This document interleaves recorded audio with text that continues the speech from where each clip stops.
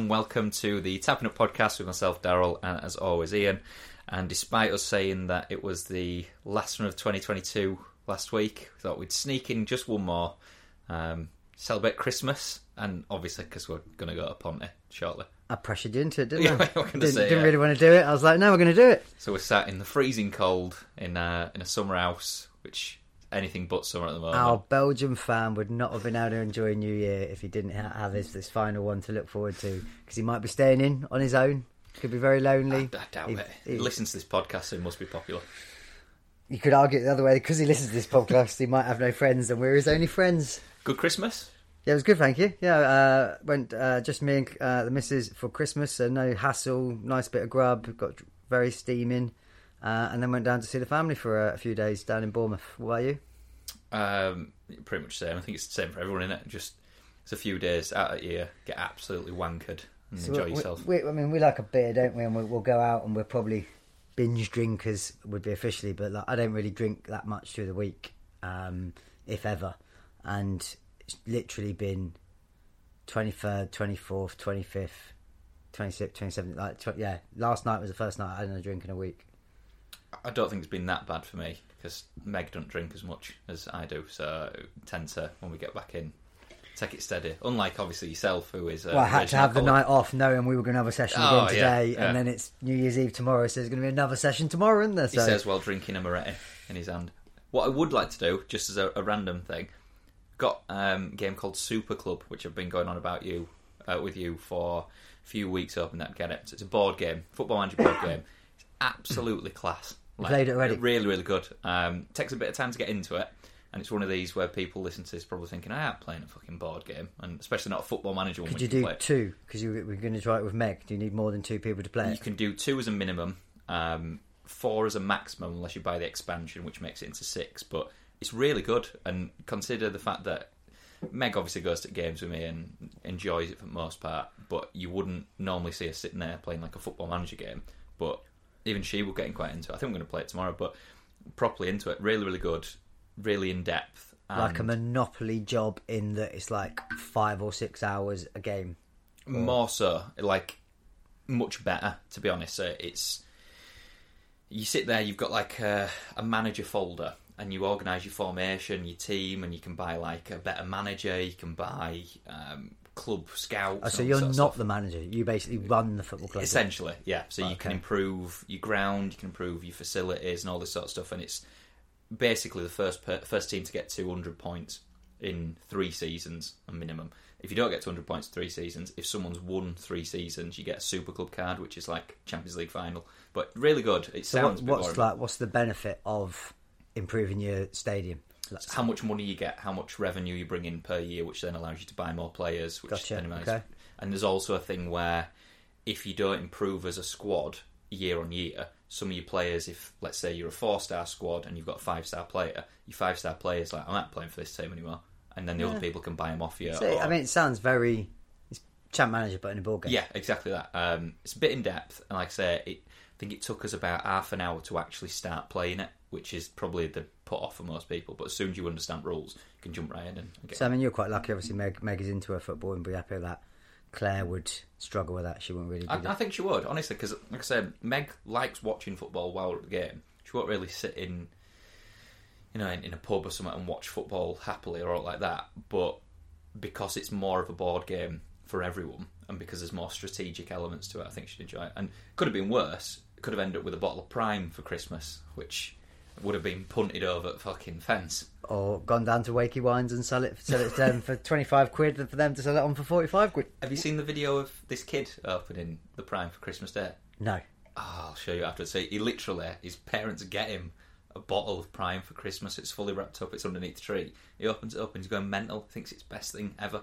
Weirdly say that. She showed me one and she was like, look at this kid. Now, me and you don't have kids. I'm not the biggest fan of kids myself. Love my niece and my nephew. There's a kid there. I mean, what the fucking parents have brought him up like anyway. He's opening his present. It's a scooter. I mean, even I'll get Claire to find it and show us later. But basically, he's opening this scooter and literally word for words. I mean, it would be my kid. But he goes, it's a fucking scooter. I wanted a fucking bike. And he storms out of the room and he says, I fucking hate Christmas. And this kid must be like 4. I'd have followed him with scooter and smacked it right back. Mate, I would knock the fuck out of him for his language, let alone his lack of gratitude. Mate, it was unbelievable how small this kid is. Well, it's not like a 10, 11-year-old. He was tiny. I was like, you fucked up as parents if that's your kid. There are some that are like 40-year-old men who still live with their parents, and I think I saw a video and it's a guy and he got like a PS4 instead of a PS5, and I think it's his dad or his uncle has come home from the army to surprise him. He's like, don't care. I'm not bothered. Want my PS5? It's like, But, I mean, you probably don't get much glory in life if you're 40 and live with your parents, to be fair, do you? I mean, he is going to have played that PlayStation all day, and then he's going up for a massive wank afterwards. I'll tell you what, he sounds like he's had a shit Christmas. A shit life, just in general. But start with UFC then, because... I mean, every subject so far in this podcast I think is sad because there's been that many deaths recently, but easy for you to say. You're the one that fucking ruins my day by sending them through. I mean, it is. Before we get back to topic, we'll go off topic. I was devastated when you texted me about Maxi Jazz. So I loved Faithless as a kid, went to see him. I haven't been to that many bands. I can't profess to be love my music that much. I've never seen a man have an ability to orchestrate a crowd like he did. It was insane. One of the best nights of my life and my youth, seeing them live. And then say it was you that texted me that. Maybe it was the 23rd. Where do you see him live? Saw him live in Exeter when I was at university. So my mates from home came down there, and we went. And it was, as you say, the way he got the crowd to move and got everyone on side, just absolutely magic. And yeah, that hit me. Bummed me out for sure. Claire went out, so I was like, I said to you, didn't I? I was like, fuck it, I'm going to put Spotify on, bang out some tunes and have a few drinks and smash up the degrees a bit on the drinking. My missus comes back and she goes to me, have you had a little cry? I was like, fuck off, I'm not that sad. I said I might have been pretty bummed out about it, but I didn't have a fucking cry. He says with a tear in his eye. And you text me to say, I thought I might have caused you to commit suicide. I was like, Jesus Christ, how low do people think I get about these things? But yeah, that was a really sad one. And Faithless, amazing. It's a massive part of my childhood, and really gutting that one. Just fantastic news on a Christmas Eve as well, wasn't it? Because I think he died on the 23rd, but I think it was publicly released on Christmas Eve, wasn't it? I think that's right. Yeah. No, you are right, because it was when Mrs. took her boys home. She was taking them over to their dad's on Christmas Eve. So you're right, that's right. But yeah, that was a sad one. On to the MMA. Yeah, sad from one. From death to another then. Was Stephan Bonner. I didn't realise, again, this seems to be another one a bit like Rumble Johnson, come out of nowhere. Don't think it was particularly well publicised that he was ill. Weirdly, that one seemed to come out. I think he died something like the 20. It might have been like the 12th, and it came out on the 22nd. So there was quite a big delay that they'd kept it under wraps. But not the greatest fighter in the world, but a literally legendary fight with Forrest Griffin. Yeah. And for those that don't quite know the full backstory, so I'm going to fucking bore you with it now, is this was at the point when very early on in the reign of Dana and the Fertitta brothers, they'd bought the UFC, they'd ploughed millions, if not tens of millions into it, and it was failing. It wasn't really working. So they came up with the idea in order to try and bring it to the masses, into the mainstream, of The Ultimate Fighter. So The Ultimate Fighter was almost the original fighting reality TV show. So you had two professional fighters. They got a team, each got to pick a team of like amateur fighters, and then it was like each episode was like elimination rounds, and Bonner and Griffin got to the final and put on just the most incredible back and forth slugfest that you will ever see. Literally beat the living daylights out of each other. Dana, the Fertitta brothers, everybody says that was the launch pad and got so many people into the UFC. And even I remember them talking about it when they sold it to Endeavour, that they said, we might not have even been at this point if it wasn't for Bonner and Griffin's fight. So he made, as I say, wasn't the best fighter in the world. I think he did fight Anderson Silva for the title, but missed weight, so he couldn't win the title. And he got smashed, as you would expect. Was in the UFC for a fair few years, but that fight is an absolutely key piece of the fabric woven into the UFC, and it'll be missed. And what it does bring me on to is a little bit that we talked about, a new little segment that we're going to do with MMA, that people seem to be enjoying the MMA side of it, and for our casual fans, as we like to go, that not everybody has had the years of experience of the fights that we've had to watch. So each week we are going to, in an episode, pick out a fantastic and fight, from the back catalogue of the UFC. We'll let people know. We'll put it on social so everybody can watch it. We'll watch it. Then the following week we'll break it down in the same way that we do with more recent fights, but hopefully as a chance to bring some of these absolutely amazing old school classic fights to a bigger audience. But there would be no better homage and starting place to Bonner. Forrest Bonner, #1 Ultimate Fighter. So that's your homework. If you haven't already watched it, watch it again. I'm going to watch it again, and for the first tapping up of 2023, which sounds crazy as fuck.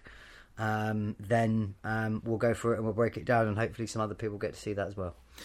Yeah, it's in the company's Hall of Fame fight wing as well, isn't it? So it's recognised as one of the greatest, most memorable and historical important UFC bouts of all time. For exact reason. Genuinely say top 5 fights ever. If you had to give me and if we did a bit more, you're the Google expert, but I bet if we found on a number of different sites where you find these, I would almost guarantee in every top 5 it gets in there. It's an incredible fight. So yeah, that was a real kick in the nuts just before Christmas about him, because as I say, real legend in the sport, Bonner. But as I say, did have a nice way that we can give a bit of homage to him by starting off this segment with his fight. Could even call it the Bonner segment. It's almost sweet of you, that. Yeah. I didn't realise you had that level of compassion in you. I try my best. There you go. I like that. That's exactly what we'll do. So we'll do that, and each week we'll say, for the listeners, for the next episode, watch that fight. We'll find a way, if you haven't got UFC Fight Pass or Pirate TV or ways to find these fights. Cough, cough. We'll find a link to it. 100% it's on YouTube. We'll find them, and what we do when we're doing our usuals and we're putting up our tweets about the episodes, we'll put a link to that fight, and I would encourage anyone, watch it and then share it with us when we break it down so everyone's watching it. Yeah, I mean, and just as a final point on that, I think Dana White actually came out very specifically and said that Stefan was one of the most important fighters to ever compete in the octagon. His fight with Forrest Griffin changed the sport forever. He will never be forgotten. The fans loved him, related to him, and he always gave them his best. He will be missed forever. So yeah, we'll definitely start with that one. And we know Dana. Dana's not exactly a man for effusive praise. Does he? Certain people he does and he doesn't like. So for him to come out and say that and accept and acknowledge his part in the whole UFC beast it's become, I thought was a nice touch. Yeah, I only have a little bit on UFC this week. Other than that, very specifically, and again because we love to butcher pronunciations on this podcast, Sharaputin Magmedov.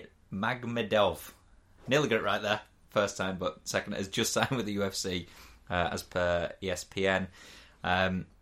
This is a guy to keep your eye on. He is going to be managed by Ali Abdielazaz, and again another butchering of a pronunciation there, but guy who has managed Usman, he's managed Khabib, Makhachev, Cejudo, I think, or Cejudo, has also been under his wing, but I think he's going to be quite a big middleweight, and I think he'll fight at middleweight. He's listed as a welterweight and middleweight, but it's the #1 ranked middleweight in Russia, according to Tapology at the moment.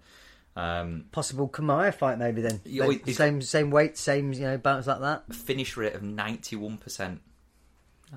It's a weird one, is this? A lot of people have been saying that a lot of subs in that, or because I've got Bernstein dropped his name in just before we started, and this is one that seems to have snipped under my radar. So KO, TKO. A lot of weird confusion on Twitter about this, because some people have been saying that, I think ESPN themselves said that he's got a 17-0 record, which he just doesn't, which is really weird because you look all over and he doesn't seem to have fought 17 fights professionally. It seems to be 11, and 10 of which have come by KO, not TKO, but definitely one to keep your eye on. It'd be interesting to see how quickly they throw him to the wolves, because again, both divisions fucking were killers, particularly, they love their kind of Dagestani matchups, and as I say, both those divisions are full of Khabib's lot. Well, he's nicknamed the Bullet, so instead of pronouncing his name horrendously, I think I'm just going to call him Bullet from now on. So he's stolen Shevchenko's name, because she's called the Bullet, Valentina Shevchenko. Well, he's taking it now. It's his. Maybe they have a fight for it. Maybe that's the first ever cross sex fight for the nickname. But good knowledge. Well, I do try for a lot of time over Christmas, haven't we? Should we stick with the depressing then and move on to football? Got a couple of little bits more if you want. So we had just the first UFC event of the year is already taken a hit. So that's UFC Fight Night 217. Jeff Neal was fighting Rachmaninoff. I think another. We need to learn how to pronounce these. Literally, again, they need better fucking names like a Khabib, so we can just make it easy for us. But the rumours, and I did see this again, sadly, because I was on Twitter last night just having a look about the sad news about Pele, which we'll come on to. There are rumours that Chimaev may step in against him. Ooh, so he's been sort of saying apparently 4 people have turned down fights with Chimaev. No one wants to we know this. No one would want a piece of him. Yeah. But this guy, so that's what the fight they're looking together to put to headline and replace Jeff Neal. Just a quick short one I saw. I always liked him because I actually got to meet him, so it's a bit of a Muppet story. But former UFC fighter Dan Hardy blew into the UFC as a British guy, 5-0, fought George St. Pierre for the title and got absolutely bummed. But I met him at a UFC event, walking around after the event at the O2. So he always has a slightly special place in my heart. He was a real nice guy. Somewhere in the annals of Facebook or some shit, there'll be a photo of me and my mates with him. And he married a current UFC fighter called Veronica Mercado, and they had a little Christmas wedding. So purely from a very selfish point that I got to meet him. And a really sad story for him as well. He had to retire really early with a rare heart condition. Something really... sounds really harsh this, but he had a really rare condition, but it sounded cool as fuck. It's like Huntington Wolves heart syndrome or something like that, but it affects your heart, and he's never been able to fight again since. The rumours were that Bonner died of presumed heart complications. Some heart complications is as far as they seem to release there. To do with UFC in general. And then the final bit I had for UFC, which I just thought was interesting, because we've talked about it before. We've chimed our own few pence into the increasing debate of weight cutting and is it legalised cheating. I think you'll find most hardcore fans will say, yeah. If you are weighing a particular weight for 3 seconds on the scales and then adding on 20 pounds before you fight, you're not that fucking weight. That is, in my opinion anyway, it is legalised cheating. You have promotions like One, where they have rehydration tests. They have a lot better ways to dealing with it, and it's very, very dangerous for the fighters anyway, cuts, when they cut savage amounts. But Marlon Vera has been talking this week, because I don't know I'm guessing they must be lining him up to fight someone who clearly is massive and cuts. But he was saying that no matter whether it's in or out of camp, the most he ever walks around is 155, and he fights at 145. So he's basically saying, I'm never 10 pounds more than the size of the weight. 145, you could easily get guys that would be blowing up to like probably 165, 170 on fight night. But I just thought that was interesting, and when pros even come out as well and say, I could get a competitive advantage by doing this, but this is fucking cheating. It happens in boxing as well, doesn't it? I think there's a lot of rehydration clauses that have been, or attempted to have been, inserted recently to try and crack down and combat this sort of stuff. But boxing's slightly different though, I think, because you've got the tighter weight divisions. And this is one of the constant, again, sort of opening up on wider topics that we could easily spend ages talking about, and we're not, because we're going to go down the pub. But should the UFC have more weight divisions? So where you've got like those, 185 to 205, 20 fucking pounds. That is a huge stone and a half. There's been talk for a long time. You've got 155, 135, 145, 155. Go 165, 175, 185, 195, 205. 220, then you go heavyweight. But that might be a longer form argument that we could go into in the new year. I'm going to say not one for now, while we're sat in this couple of beers deep we're in freezing a cold summer shed. house. Summer house. It's not a shed. It's thousands of pounds spent on this. I mean, it's do you want to go into football? Because again, it's more depressing. Or do you want to... There's not much on boxing, is there? So let's do boxing quick, just to mix it up. Yeah. I mean, the only thing I literally had on boxing is because it popped up on my phone while I was waiting today, and I texted it to you, which is, again, nonsense in itself. But what the pop up from Sky Sports was Usyk Fury negotiations are close to being finalised. So that doesn't mean anything. So it doesn't. It's not signed. It's not anything else. But it feels like we might actually be getting what we finally want to see. But apparently, and again, it's the big apparently, because I have my doubts still, because we had the AJ and Fury debacle earlier this year, where it's definitely on and then it's off, and then it would never happen in, and then Fury calls someone a sausage. But it's apparently taking place in the first quarter of the new year. So it'd be a quick fight, and again, it goes in line with what we were saying about Usyk and his religious beliefs. It'd be a quick fight. I think he'd have to see it March latest then. I think that was the original time scale I think he gave when we talked about it. Was, mind you, it's quite a lot of episodes ago now, but it also makes a lot of sense for Fury in terms of if he seems to be in that stage of his career now where he just wants to fucking make money and get as much. You know, he obviously didn't take hardly a punch from Chisora. Just stay in camp, stay training, another couple of months, bang, through that. He wins then and goes on as the undefeated and undisputed, a bit like we were talking about with Messi the other day. That's out for me. Done. Top of the sport, a Kawasaki, undefeated record, every belt in the division you're I'm out. See you later. Far too much money to continue anyway. I think even if he does lose this, what does he go on to do, really? The Joshua fight is always there for him, admittedly. And people will still pay to watch that, because regardless of what happens in this one, people will still want that answer given to them of who is the better one. But even if he loses, I can see him saying, you know what, I've got more than enough money here. What's the point? Don't you think that fight for me, Fury seems quite a decent guy like that in that he doesn't seem to want... He's not a Mayweather. Doesn't have fucking 1,000 houses and a strip club and that kind of a McGregor-style lifestyle, so he should easily be able to retire off all of this. The only one for me is if he suddenly slipped back into his old ways and started smashing drugs and eating hedgehogs, then maybe he gets the Fury. He comes out of retirement for the AJ fight because he needs a bit more money. But for me, I agree with you. I think he makes enough.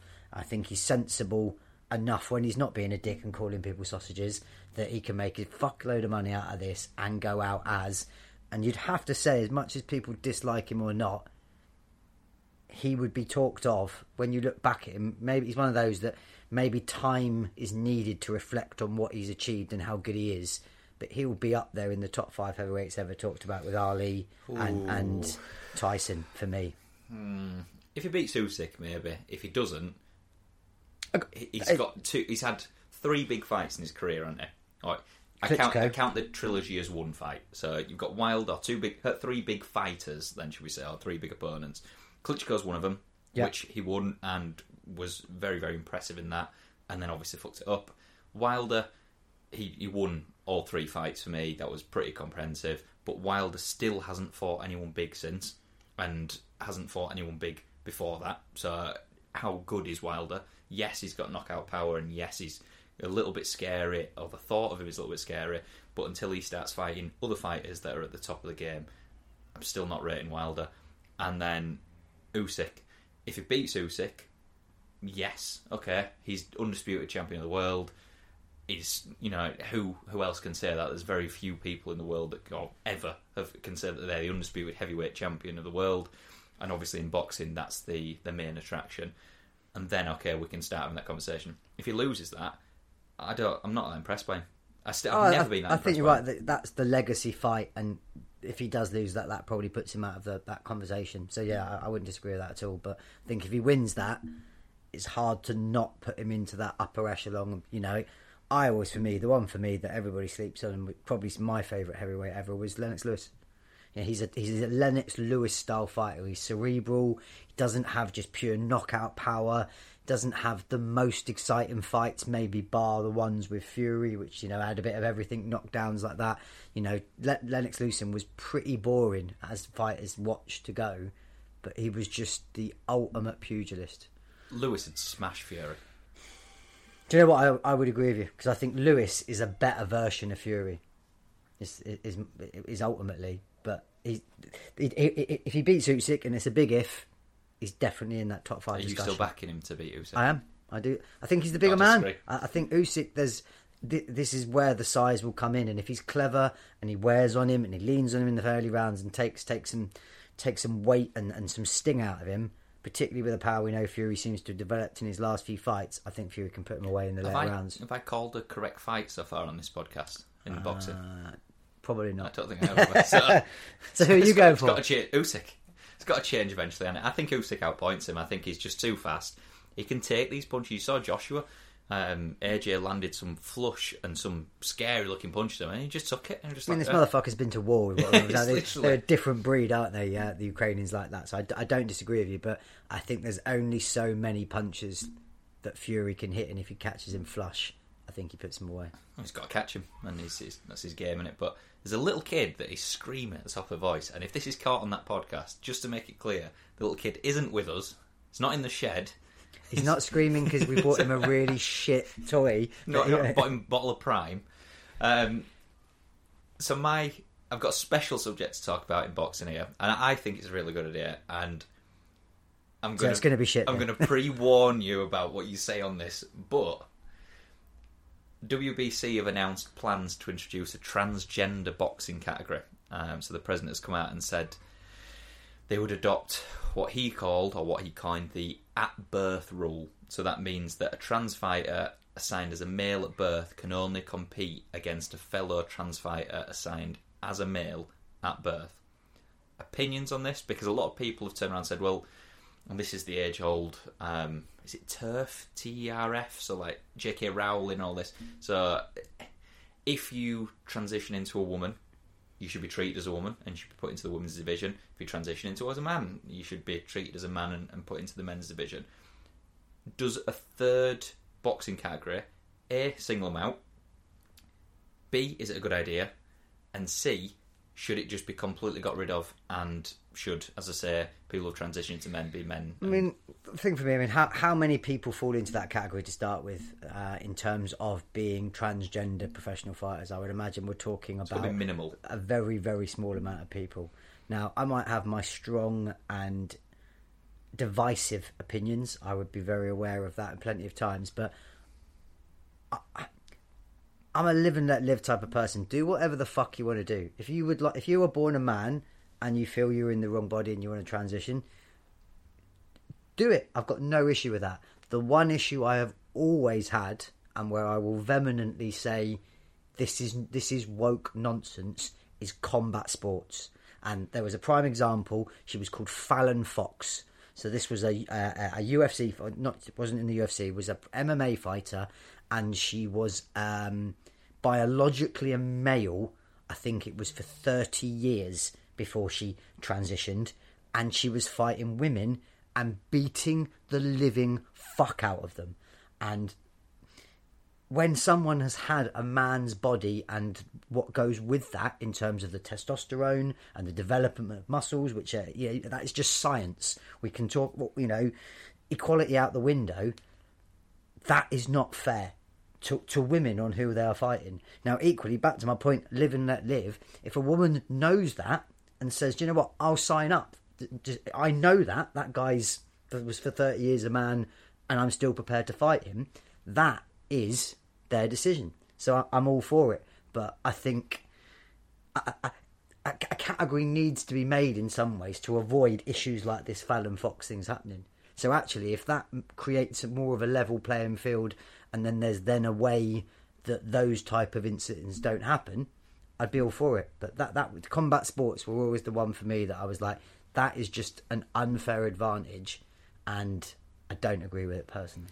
Is there an argument, and again, this will be the argument, whether it's correct or not, that it's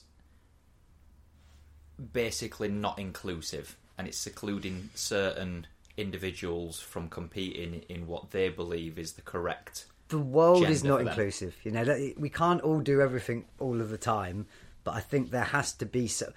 This is.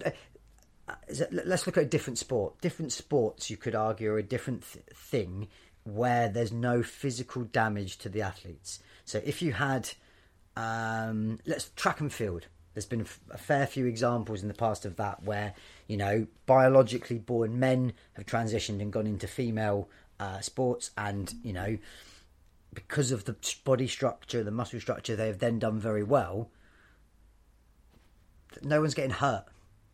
And that's the difference for me with MMA, with boxing, with combat sports. There is a danger point to the people that were involved.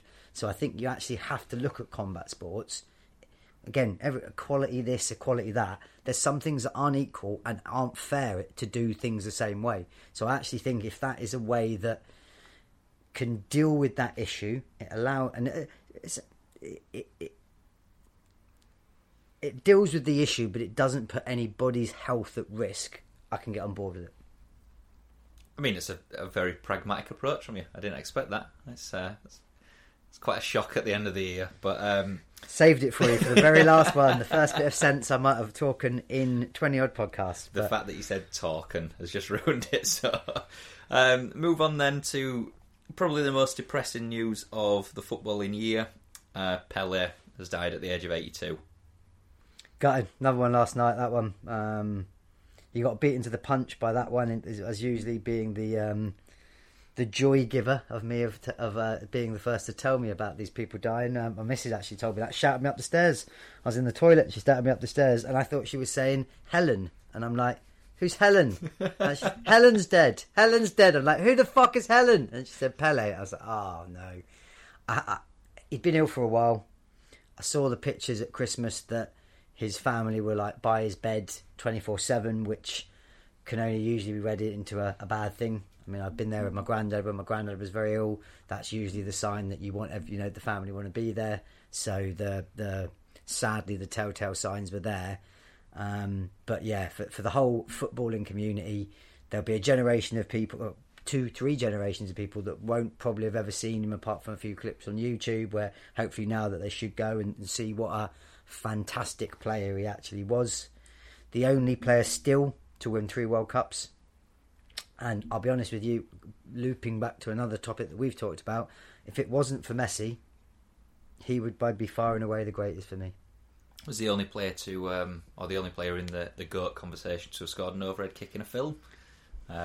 Escape to victory. Classic. Yeah, absolute slice. No, it's got some classics in that. But I mean, again, because I knew we were going to do this, and I had to have a quick look at some of his stats, just again, because I think people, sometimes we've talked about Messi's stats, and when people say the greatest, some people's achievements get lost in talk and not statistical numbers. So I've got some numbers for you here. So he played in 659 official games for Santos. I say official because there's a lot of friendlies in those games, and there was like quite a lot of these slightly ropey things, and I've got some more stats about that as well. But in terms of official games, 659 games, 643 goals. It's literally as close to a goal a game as you could get. In his overall career, so including internationals and all these slightly ropey friendlies, 1,281 goals in 1,663 games. What the fuck? What the actual fuck? His record for Brazil, 77 goals in 92 games, which has only just been beaten by Neymar at the World Cup. His best season, only because we've talked about it before with Messi, and again, to try and give some comparison to some of our younger listeners that haven't had the joys of watching football as long as you, as long as an old cunt like me. His best season, 66 goals in 44 games, and he also had a 62 goal season in 38 games. Unbelievable. It's not bad, is it? Unbelievable. Not bad. And it wasn't, I'll be honest, wasn't until I was looking through those stats last night, I was just like, Jesus Christ, like, yeah. Say, for me, him and Messi, Everyone else is below. I don't even put Maradona on the same pedestal as them, in my opinion. 2 years ago, Maradona died, so within the space of 2 years, you've lost two of the greatest footballers of all time. So, I mean, we won't go too far into it, but the 1,281 goals obviously include, is it about 526 are in these unofficial friendlies and tour games and stuff, and I've got down here that he scored goals for the military team and Selection San Paulo. There's some ropey shit in there, and again some bulking up, shall we say, of numbers. But even without that, he's still scored well over 700 goals, hasn't he? So, as you say, if you look at officially 643 in 659. That's just for Santos. That don't include New York Cosmos. As I say, or he Brazil, had a spell at New York Cosmos where, I mean, again, imagine the greatest ever, literally second greatest ever, then going and playing in America at that time when they were dog shit. It would have been a goal machine. But 77 in 92 for Brazil as well. Now you could argue, just to add a bit more, what teams he played in as well. Obviously, 3 different World Cup winning teams, and each one of them had changed and varied and had absolute class all the way through it as well. But yeah, really, really sad day for football, and goals records like that, just that will never be beaten, unofficial or not. And again, it's not our role to take away from people, particularly at a time like this. But 1,281 goals is just, no one will ever get near that today. Yeah, and RIP to the king. Less depressing news then. Run through some of the transfer rumours, and one that you obviously definitely want to talk about here. It's not depressing at all. This is going to pick me back up after being a little bit of a sombre moment. It's definitely depressing for me. So, Cody Gakpo signed for Liverpool. Completely come out of nowhere. He looked almost set for Man United. Scum was looking at the one, wasn't it? In the January transfer window. Again, as you often are, you told me, you think you sent me the thing through saying it's happening. I think I responded to you of like, not going to happen. Yeah, and then you were like, an hour. You were like, it's going to happen, and it's all pretty much guaranteed. Started looking, and I was like, fuck me, it might actually be. It hadn't been linked with us at all. Didn't think we even had the remotest chance. I mean, it does make me wonder, if I'm honest with you, if we look at it, that yes, we've got injuries. Yes, we need a bit of a boost at the moment with Jota and Diaz out. What the fuck do we do when they will come back? You got our forward line when you come back. Gakpo, Luis Diaz, Jota, Firmino, Salah, Nunes. 6 into 3. Well, Nunes is dog shit, so just get rid of him straight away. So frustrating. Jesus Christ. The last 2 games I've watched. Klopp said he's like Lewandowski, so... Oh my God. Watch it. I mean, against City and Villa. It's like, give him what would a normal striker would gobble up as an easy chance, and he'll fuck it up woefully. But put him through in a really difficult position, and he'll make something magical happen. But Uruguayan Patrick Bamford.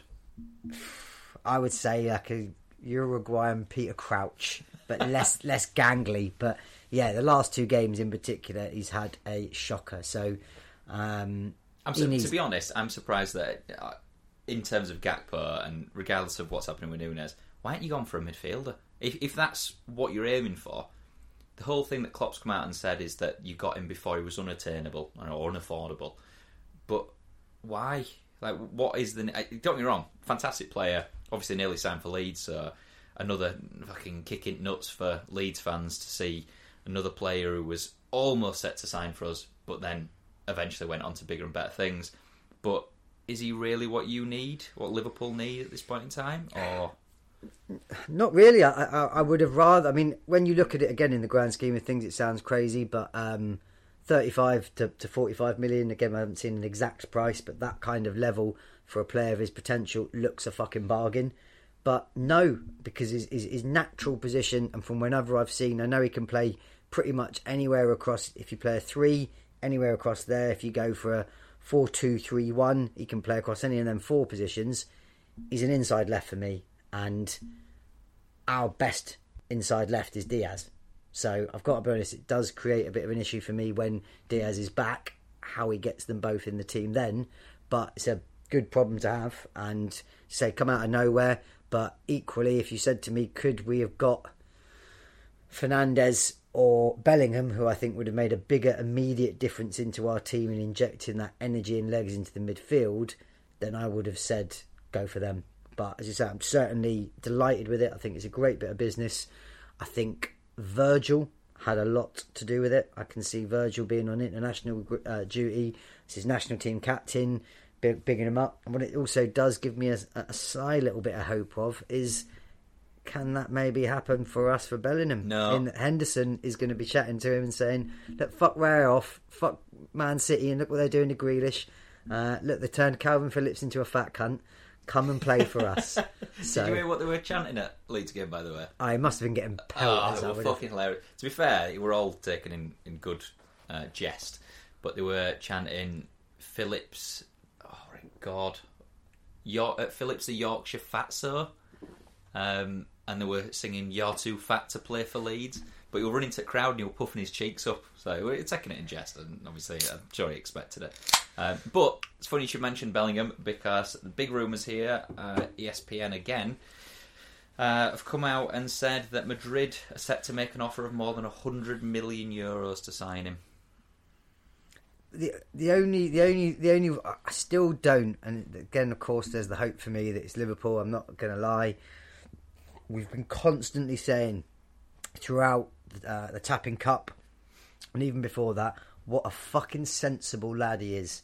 He's got a great, circle of people around him who he believes and trusts. And look at that Real Madrid midfield in terms of Camavinga, who I thought was completely flew under the radar for what France did. Came on and is coming on at left back, coming on in games and changing the midfield, looking absolutely fantastic.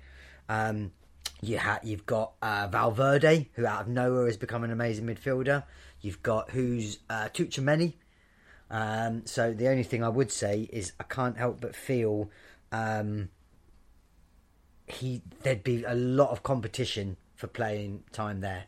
Now, they might say to him, you're going to guarantee to play, and then that's not a problem for him, and it will take that. But I still think Real, personally, is less likely than Liverpool or City. Yeah, and I can see City, I think he'd fit in quite nicely. Liverpool, he would definitely start, so that would be the biggest push for him to sign for you, but I still don't see it. I think, as much as we're hearing about the Madrid thing, I think he'll end up signing for City, personally. But, I agree. I've got to be honest, I think City is where it'll be, but what we'll do is we'll do super quick roundup of the games, and then I've got a question for you, seeing as of the game week I've got to find out a bit more about actually watching Haaland himself. So Tottenham Brentford was 2-2, won it, so that looked like quite a good game. Fulham, bit of a surprise there, good for my dream team with Mitrovic, but beat Palace 3-0. Wolves beat Everton 2-1. Newcastle just don't look like slowing down at all, do they? 3-0 away to Leicester. Winning league. You said it earlier on the car on the way over, you could be right. Brighton, still looking a decent team, 3-1 against Southampton before they sell all the rest of their team that they haven't sold already. Liverpool beating Villa, which was a commanding result. I thought we played well. West Ham, really unlucky, 1-0 up, and then suddenly lost 3-0, which I've got no idea about. But obviously the big game week was Leeds sadly losing 3-1 to Man City.